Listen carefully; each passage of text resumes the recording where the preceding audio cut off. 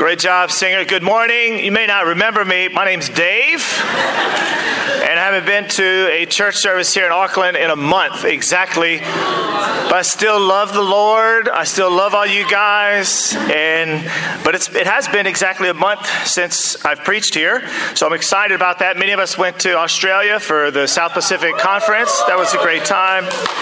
And we'll see many of you in Orlando, Florida in the year 2020 for the world what we're saving now to go to Orlando. That'll be fun.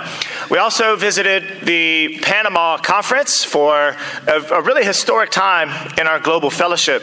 If you're not aware of our church, it's International Churches of Christ, so it's globally all across the world, but it's organized regions into different regions of families throughout the world as well. Our region is the SPA region. And so what happened is they had in fact, the most inclusive discussion in our global fellowship to date, where 2,500 leaders from all of these regions discussed on how to move our church forward, which was really exciting, but you can imagine that's really difficult as well. If you've ever had a conversation with more than one person, you know that it's difficult to get on the same page. Imagine 2,500 people trying to figure out how to move a global church forward.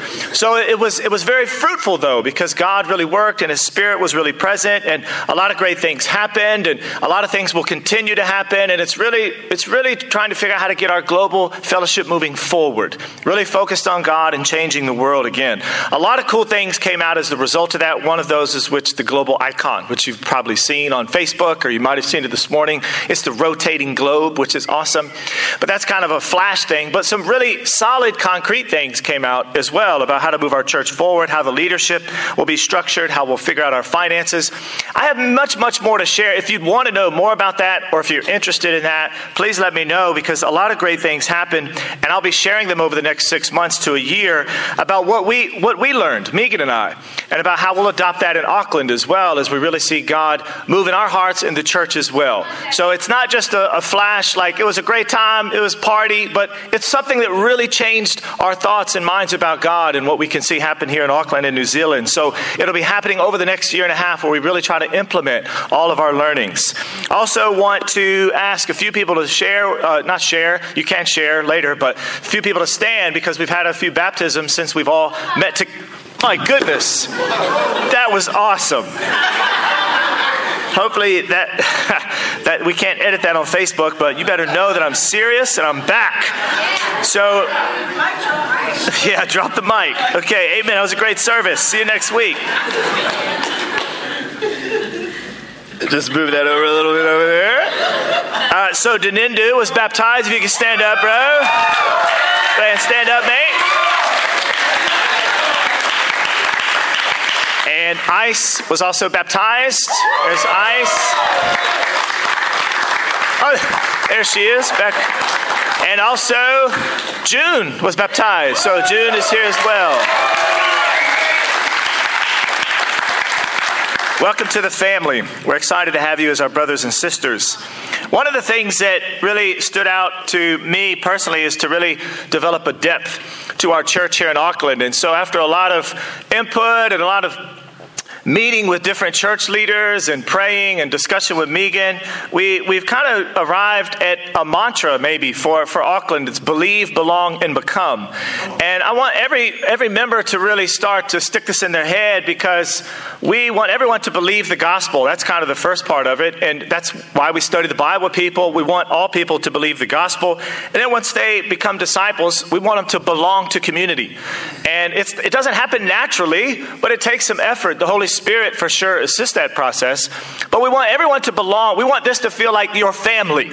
I visited my mom and brother back in the U.S., and when I walk in the door of my mom's home, it's like the smell, the candles, the pumpkin bread. It's just, I've belonged there, it's home. That's what church should be like, but it doesn't happen naturally. We want everyone to belong. And then we want everyone to become more like Christ. That's the goal, right? Becoming more and more like Christ in your Christian life. And so believe the gospel, belong to community, and become like Jesus. You'll hear more and more about this over the next 6 months and year. This morning, though, we're back in the book of Acts, chapter 18. If you could turn there, we'll start reading and read some verses and then talk about a couple of things that stand out from this passage. Let's pray together, and then we're going to start reading in Acts chapter 18 in verse 1. God, we are excited to meet together and to fellowship and break bread and remember our Lord and Savior Jesus. And we're also grateful to have these words, the ancient words really, that do change our minds and hearts, to be read out loud this morning. And I pray that they create something in our minds and hearts, that we respond to them in some way, that we hear your voice and we understand what you're trying to say, and so that we can know you better, God. We pray this in Jesus' name. Amen. Starting in Acts chapter 18, we're going to read verse 1 to 23. And this is something I'm also interested in a little bit. Someone sent me a link about reading the scripture out loud. There's a podcast about it. We're going to do more of that in our Bible talks as well. It's really cool to just read like 10 minutes of the Bible out loud in a group and not really have a sermon, but just like discuss, what did you think? And so just listen to what's going on here in Acts chapter 18 as we read it out loud and hear it together. Amen. Verse 1, after this, Paul left Athens and went to Corinth. There he met a Jew named Aquila, a native of Pontus, who had recently come from Italy with his wife Priscilla, because Claudius had ordered all Jews to leave Rome. Paul went to see them, and it may be that he searched for them and found them, or he happened upon them accidentally. And either way, he goes to see them. And because he was a tent maker as they were, he stayed and worked with them. Every Sabbath he reasoned in the synagogue, trying to persuade Jews and Greeks. So while he's there on his own, he's working part-time, and on the weekends, he's a full-time minister where he goes into the synagogues. And then in verse 5, when Silas and Timothy came from Macedonia, Paul devoted himself exclusively to preaching, testifying to the Jews that Jesus was the Messiah. But when they opposed Paul and became abusive, he shook out his clothes in protest and said to them, "Your blood be on your own heads. I am innocent of it. From now on, I will go to the Gentiles." Then Paul left the synagogue and went next door to the house of Titius Justus, a worshiper of God. Crispus, you got to love the names of these guys in Corinth, right? Crispus, the synagogue leader, and his entire household believed in the Lord, and many of the Corinthians who heard Paul believed and were baptized. One night, the Lord spoke to Paul in a vision. "Do not be afraid." So there's an implication there that there is, you think of Paul as this fearless guy who goes and plants churches and gets knocked down and steps back up and goes right back into the city. But there's an implication, he's afraid. And God speaks to him in this vision. And in verse 10, "For I am with you, and no one is going to attack and harm you." Maybe attack, but not attack and harm you, "because I have many people in this city." So Paul stayed in Corinth for a year and a half, teaching them the word of God. While Gallio was proconsul of Achaia, the Jews of Corinth made a united attack on Paul. It's quite interesting following the verse that just came before this. Nobody's going to attack you. Nobody's going to harm you. Verse 12, the Jews of Corinth made a united attack on Paul and brought him to the place of judgment. This man, they charged, is persuading the people to worship God in ways contrary to the law. Just as Paul was about to speak, Gallio said to them, "If you Jews were making a complaint about some misdemeanor or serious crime, it'd be reasonable for me to listen to you. But since it involves questions about words and names and your own law, get out of here. Settle the matter yourselves. I'll not be a judge of such things." So he drove them off. Then the crowd was really happy, and they said, "That's a great idea." The crowd there turned on Sosthenes, the synagogue ruler, and beat him in front of the proconsul, and Gallio showed no concern whatsoever. And Paul stayed on in Corinth for some time. Then he left the brothers and sisters and sailed for Syria, accompanied by Priscilla and Aquila. Before he sailed, he had his hair cut off at Cenchreae because of a vow he had taken. They arrived at Ephesus, where Paul left Priscilla and Aquila. He himself went into the synagogue and reasoned with the Jews. When they asked him to spend more time with them, he declined. But as he left, he promised, "I will come back if it is God's will." I think Paul's learned about God's maneuvering, because earlier he's trying to get into different cities and the Spirit stops him, and the Spirit stops him. And now he says, "Hey, I'll come back if it's God's will." I've learned a little bit in my travels. And then he set sail from Ephesus, verse 22. When he landed at Caesarea, he went up to Jerusalem and greeted the church, and then went down to Antioch. After spending some time in Antioch, Paul set out from there and traveled from place to place throughout the region of Galatia and Phrygia, strengthening all the disciples. And this passage concludes his second missionary journey. And then he'll go on and do a little bit of traveling before he begins his third missionary journey. So in the previous few chapters, in fact, in chapter 17, he's just been in Athens and he's preached the word there. But it all starts over on the eastern side in Jerusalem, where he goes up to Antioch. Then he starts heading to west to Lystra, Derbe, goes up to Philippi. You know, the jailer gets converted. Lydia gets converted. Then he starts going down southwest. He goes to Athens. And now in this passage, he ends up in Corinth, which is the red circle on the western or the leftern side. The lectern, goodness gracious. The left side of the screen. And what he does is he plants a church there. He spends his longest time to date in one city, 1 year and a half. Normally Paul's mode of operation is go, plant a church, and get kicked out of town. So he doesn't spend much time. But here he gets to spend 1.5 years with the church in Corinth. And it seems like they needed it as well, if you've ever read the book of Corinthians. And we can tell that this time is really pinned down really accurately because of what's going on of Claudius. He issues this edict that says Jews have to leave Rome. That was around 50 AD. That's a historical document. So we know that Paul ends up in Corinth around 50, 51 AD for sure. He was there and he met Priscilla and Aquila there. So that's what's happening. He's finishing his second missionary journey. But I'd like to talk a little bit about the city of Corinth as well, because on the top left, that is the temple of Aphrodite. It's still there. That's the temple where they would perform prostitution and sacrifice to that god. And then in the bottom right, that's the temple of Apollo, the sun god. So Corinth was this city that is very religious, but in a wild way, okay? And so I always, people here say, oh, I can't stand going to my work. It's so worldly. Well, go to flat out Corinth. You know, Paul goes to Corinth and this is crazy stuff that's going on here in Corinth, but he chooses this place to spread the gospel. It doesn't matter what it's like. He goes there because all people need the gospel. And so it's this mixture of pagan religion, a lot of sexuality, and then Paul goes in there and says, these people need the gospel. That's where we find ourselves this morning. I'd like to talk about two things. First of all is the bigger picture. I think we all need to have a bigger picture personally and as a church. And there's a few events in this passage that illustrate this. First of all, it's Priscilla and Aquila leaving Rome. And we'll talk a little bit about that. And then Gallio's ruling in verse 12 through 16. And then when Paul leaves the synagogue in verses 6 through 8. But if you look at these events, if you look at them in an isolated manner, you can kind of think what's going on. Or if you were to experience these things in an isolated manner without looking at the big picture, there's reason to believe you could become critical or weary or cynical or something of that nature. So Priscilla and Aquila in verses 1 through 3, there's Jews who leave Rome and they get kicked out of Rome because of Claudius. And that's a historical document of that edict where it says, since the Jews constantly made disturbances at the instigation of Christus, the Latin version of Christ, he expelled them from Rome. So in Rome at 50 AD, that's 17 years after Jesus' death, the gospel had spread to Rome.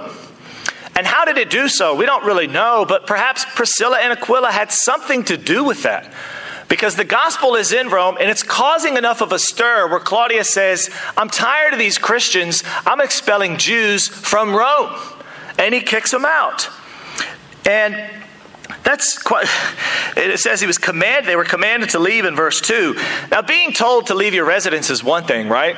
Because there's a lot of immigration coming into Corinth, but there's a lot of immigration in New Zealand, right? Net immigration of 72,000, I think. So I don't know what it is. There's a 7 in there. 72,000. But the real thing is, nobody was kicked out because they were a Christian. Everybody moved to this country for a different reason. No one said, you got to go, you're Christian, you got to leave your home. Nobody said that, unless I'm wrong here. I mean, so these guys, they say, because you're Christian, you have to leave Rome, but they carry their faith to Corinth. These microphones are really annoying. They carry their faith, and because of this, they get to meet Paul, they work with Paul, they see Paul preach and teach, and then they go on and do the ministry in Ephesus. So we're going to talk about that. And then also Gallio's ruling in verse 12 through 16. If you're interested in history, there's a figure named Seneca from Rome who's a famous philosopher, and he's the older brother of Seneca. So this is all deeply rooted in history. And Seneca Gallio in verse 12 through 16, he hears this matter, and they come into the synagogue, and Paul's getting ready to defend himself, and he says, don't even speak. This all is irrelevant. This has to do with you, your law and your stuff. You guys get out of here. This doesn't pertain to us. And if that guy gets beat down right in front of me, that's no problem to me. This doesn't concern me. All right? And that kind of sounds like a harsh ruling in this sense. But what happens is this incident sets a precedent for future Roman rulings. Basically, they say, you guys can talk about Christianity, and we're not going to do anything about it. You can be free to talk about it because it doesn't really pertain to us. It's about your law and your customs, and that allows them to speak and preach freely for the next 10 or 11 years without any hindrance. So this is a big deal when he rules this. And then lastly, when Paul leaves the synagogue in verses 6 through 8, he says something that probably sounds harsh to our ears. It's rooted in Ezekiel 33 based on this idea of a watchman. But they oppose Paul and they become abusive. And then he says, hey, I'm done. Your blood be on your own heads. I'm innocent. In other words, I've tried to help you appreciate the gospel. I've tried to get you to understand it, but you don't appreciate it. You're on your own. I'm out of here. And I think that it almost sounds harsh because I think we always overestimate people's openness sometimes. We cling to people, and Paul says, these guys are not appreciating the gospel. I'm going somewhere else. And in fact, I'll just go next door. And praise God, he does, because that whole household believes after that happens. But if you look at these in an isolated instance, the Priscilla and Aquila leaving Rome, Gallio's ruling, and then leaving the synagogue, you can kind of say, if you were Priscilla and Aquila, hey, that's really unfair. You caused us to leave Rome because we're Christian. And you can come to Corinth, and when you come to church, you say, hey, how's it going? And say, man, we just got kicked out of Rome because we're Christian. But they come and they work with Paul. There's no complaint. They carry their faith to Corinth, and then they go on and work in Ephesus. And then you can look at Gallio's ruling and say, man, that's unfair how it all went down. This guy gets beat. Paul gets kicked out of the synagogue. But it sets the precedent for the gospel to be preached freely. And you can say, Paul could be discouraged. I have to leave the synagogue. But he leaves the synagogue, goes right next door, and baptizes an entire house. And I think that each of these things in isolation kind of seem weird, but if you look at the bigger picture, you see that God always has a sovereign plan. There's something bigger going on. It's similar to when you read a book or when you watch a movie. No one reads a few pages, closes the book, and says, I've got an understanding of the book now. No one watches a few clips of a movie and says, I've got the overall theme of the movie. You read the entire book, you watch the entire movie so you can get the entire picture. By the way, that on the top left, if you type in man reading a book, that comes up and it actually says handsome man reading a book. As a side note. And if you Google man watching a movie, the bottom right comes up and it says happy man watching a movie. So you've got a happy and a handsome man. But the idea is that the same thing is true of our Christianity. If you look at our isolated events that happen throughout of our life, there's a lot of potential to become weary or numb or negative. But if you look at the bigger picture and see what God does, it makes a lot more sense. I think this has a lot of implications because, we all make these decisions on our daily life and think this may not have an effect, this may have an impact, or raising our kids may seem like, it's just in the moment, it's just so challenging, or going to work and trying to figure out your career or problems or plans you make or don't make. And if you look at each of those kind of in isolation, you just get frustrated. What's going on? Why did I get kicked out of Rome? Why is this happening? What are you trying to teach me?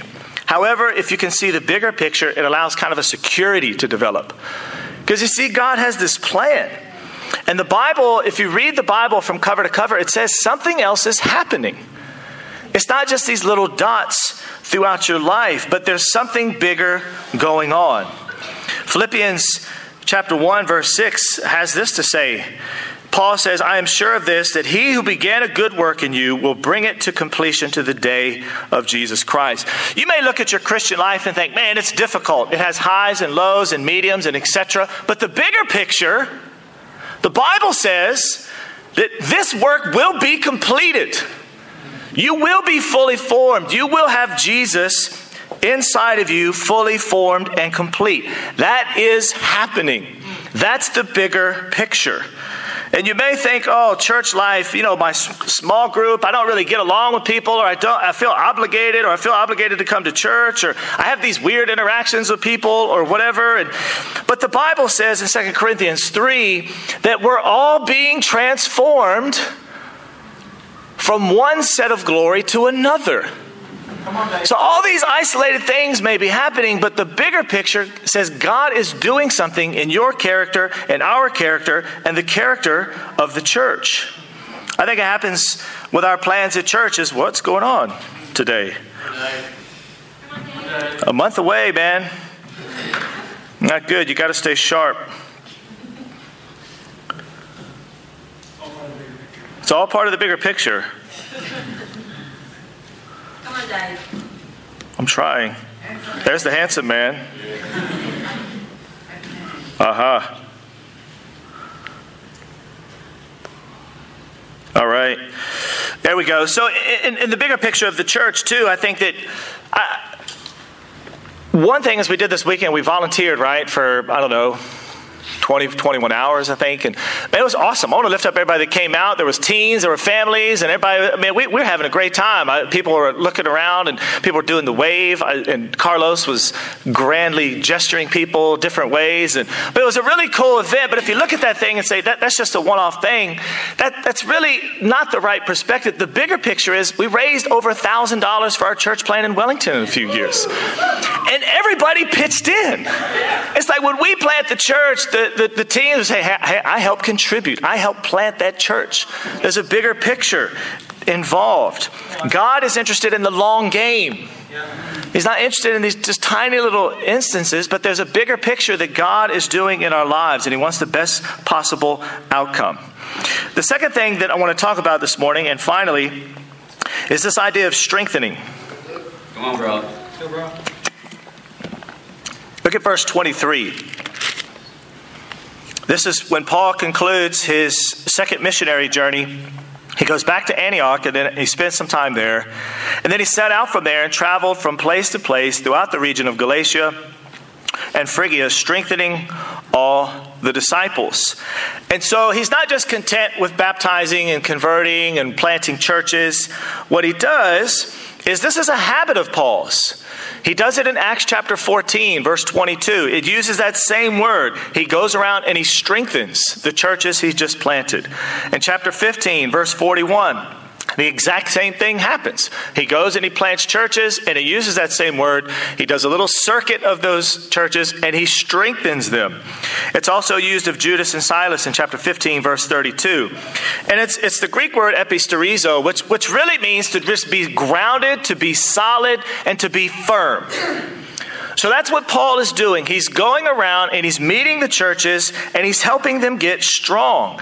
If you look in the Greek literature, it's often used in medical accounts. When somebody is ill, a doctor comes and gives them medicine and helps them get strong, helps them get grounded. That's strengthening. That's what Paul is doing as he travels these circuits. In other words, Paul doesn't just have a habit of going to the synagogue, preaching and leaving, but he also has a deep conviction. People need to be strengthened. People need to be grounded. People need to be firm. People need to be followed up with. That's the overall idea. This is Paul's follow-up study. He just goes around and around strengthening all of the churches. And that's awesome, because it's not just a one lopsided ministry. He's presenting the whole picture of Christ, helping everyone to get strong. Now, what is this here? You guys know what that is? That is a Rubik's Cube. Now, how many of you have ever used one of those? How many of you ever have taken the stickers off and tried to, yeah, I knew you did, Walter. But when you see this Rubik's Cube, what's the first thing that you think? Frustration. You see frustration. Okay? This stinking Rubik's Cube. What else does somebody see on there? A puzzle, a challenge. Now I think, and then what's the next steps? You start to maneuver it around, and then finally, unless you take the stickers off, at some point you can end up and say, I've solved the Rubik's Cube, and once everything is in its correct place. But it's not to be looked at and say, man, what are all these stickers doing in the wrong place? What's going on, right? But instead you kind of work with it. You kind of, okay, this is how it is. Suppose I turn this here. Oh, that worked. Suppose we turn this here. Perhaps if I do this one. And in the end, there's the problem is solved. And I think this is connected to what Paul is doing when he goes around strengthening. He doesn't come to the church and say, why are you guys so stinking whatever? He meets them where they are and he strengthens them. He sees how they can improve. He sees who they can become in Christ, and he starts to strengthen them. And I think this is a natural lean toward many, many people, may not everybody, but most people see frustration. They see the problem. I think our culture, I think our church culture, me included, I think we can see the problem very clearly. And I notice that in my counseling times and discipling times, one of the things I'm trying to do is locate the problem instead of trying to find the strengthening solution. Maybe you do likewise. But what Paul does, he has this big view of, I'm going to meet people where they are. Suppose you do this. Suppose I tweak this. Suppose we turn it this way. You have Christ in you. You have the Holy Spirit in you. You have the fellowship. You have the Bible. What if we do a few tweaks? What if we do this? Boom! You're getting strengthened. I think we have a long way to go in our church concerning this culture. If you're like me, every time when I have a time with somebody, my first question was, well, why did you do that? Not, well, what if we tweak it this way to figure out how to get you more strong? Does that make sense? Perhaps that's you, perhaps it's not, but I do feel like that there is some of that in our church, and I want us to start thinking about let's learn how to strengthen people. That's what the whole idea of becoming is: believe, belong, and become. Where we start to learn how to become more like Christ by focusing on solutions, by pointing people to Jesus, not to leadership, not to structure, but to Jesus, and say, perhaps if you tweak this and suppose you do this, you'll be strengthened. That's what Paul is doing as he goes around on his missionary journeys. I think there's those two different approaches. When you see a problem, it puts you on a platform to say, well, you're obviously broken and I need to fix you. But when you're focusing on the solution, you say, well, how can I point this person to Jesus? How can I help this person get encouraged? I don't want to overlook or ignore the problems. I want to admit them, but I want to point them to Jesus so that they can be strengthened.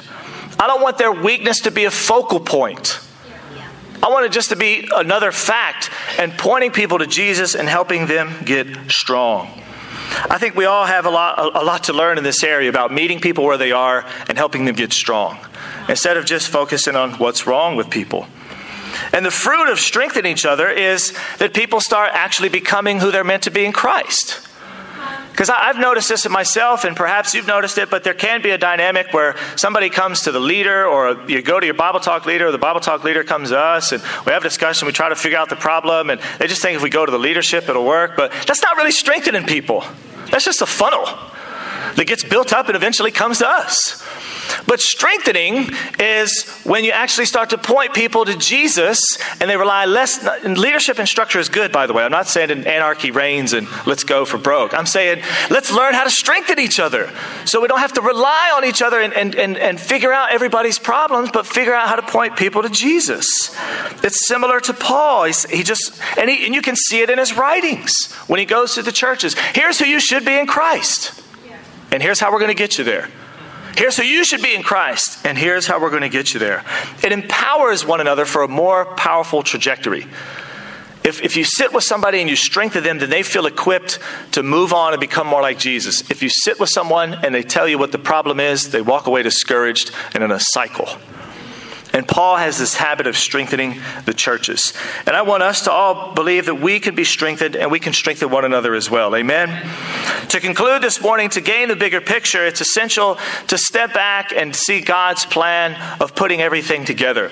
It's helpful to have a Sabbath every once in a while to just reflect on what God is doing in your life, get away from the busyness and see what is God doing. I'm excited for the bigger picture of our church as well. I have a tendency to look at the little tiny things isolated, but I want to step back and see the bigger picture of what God is doing in our church.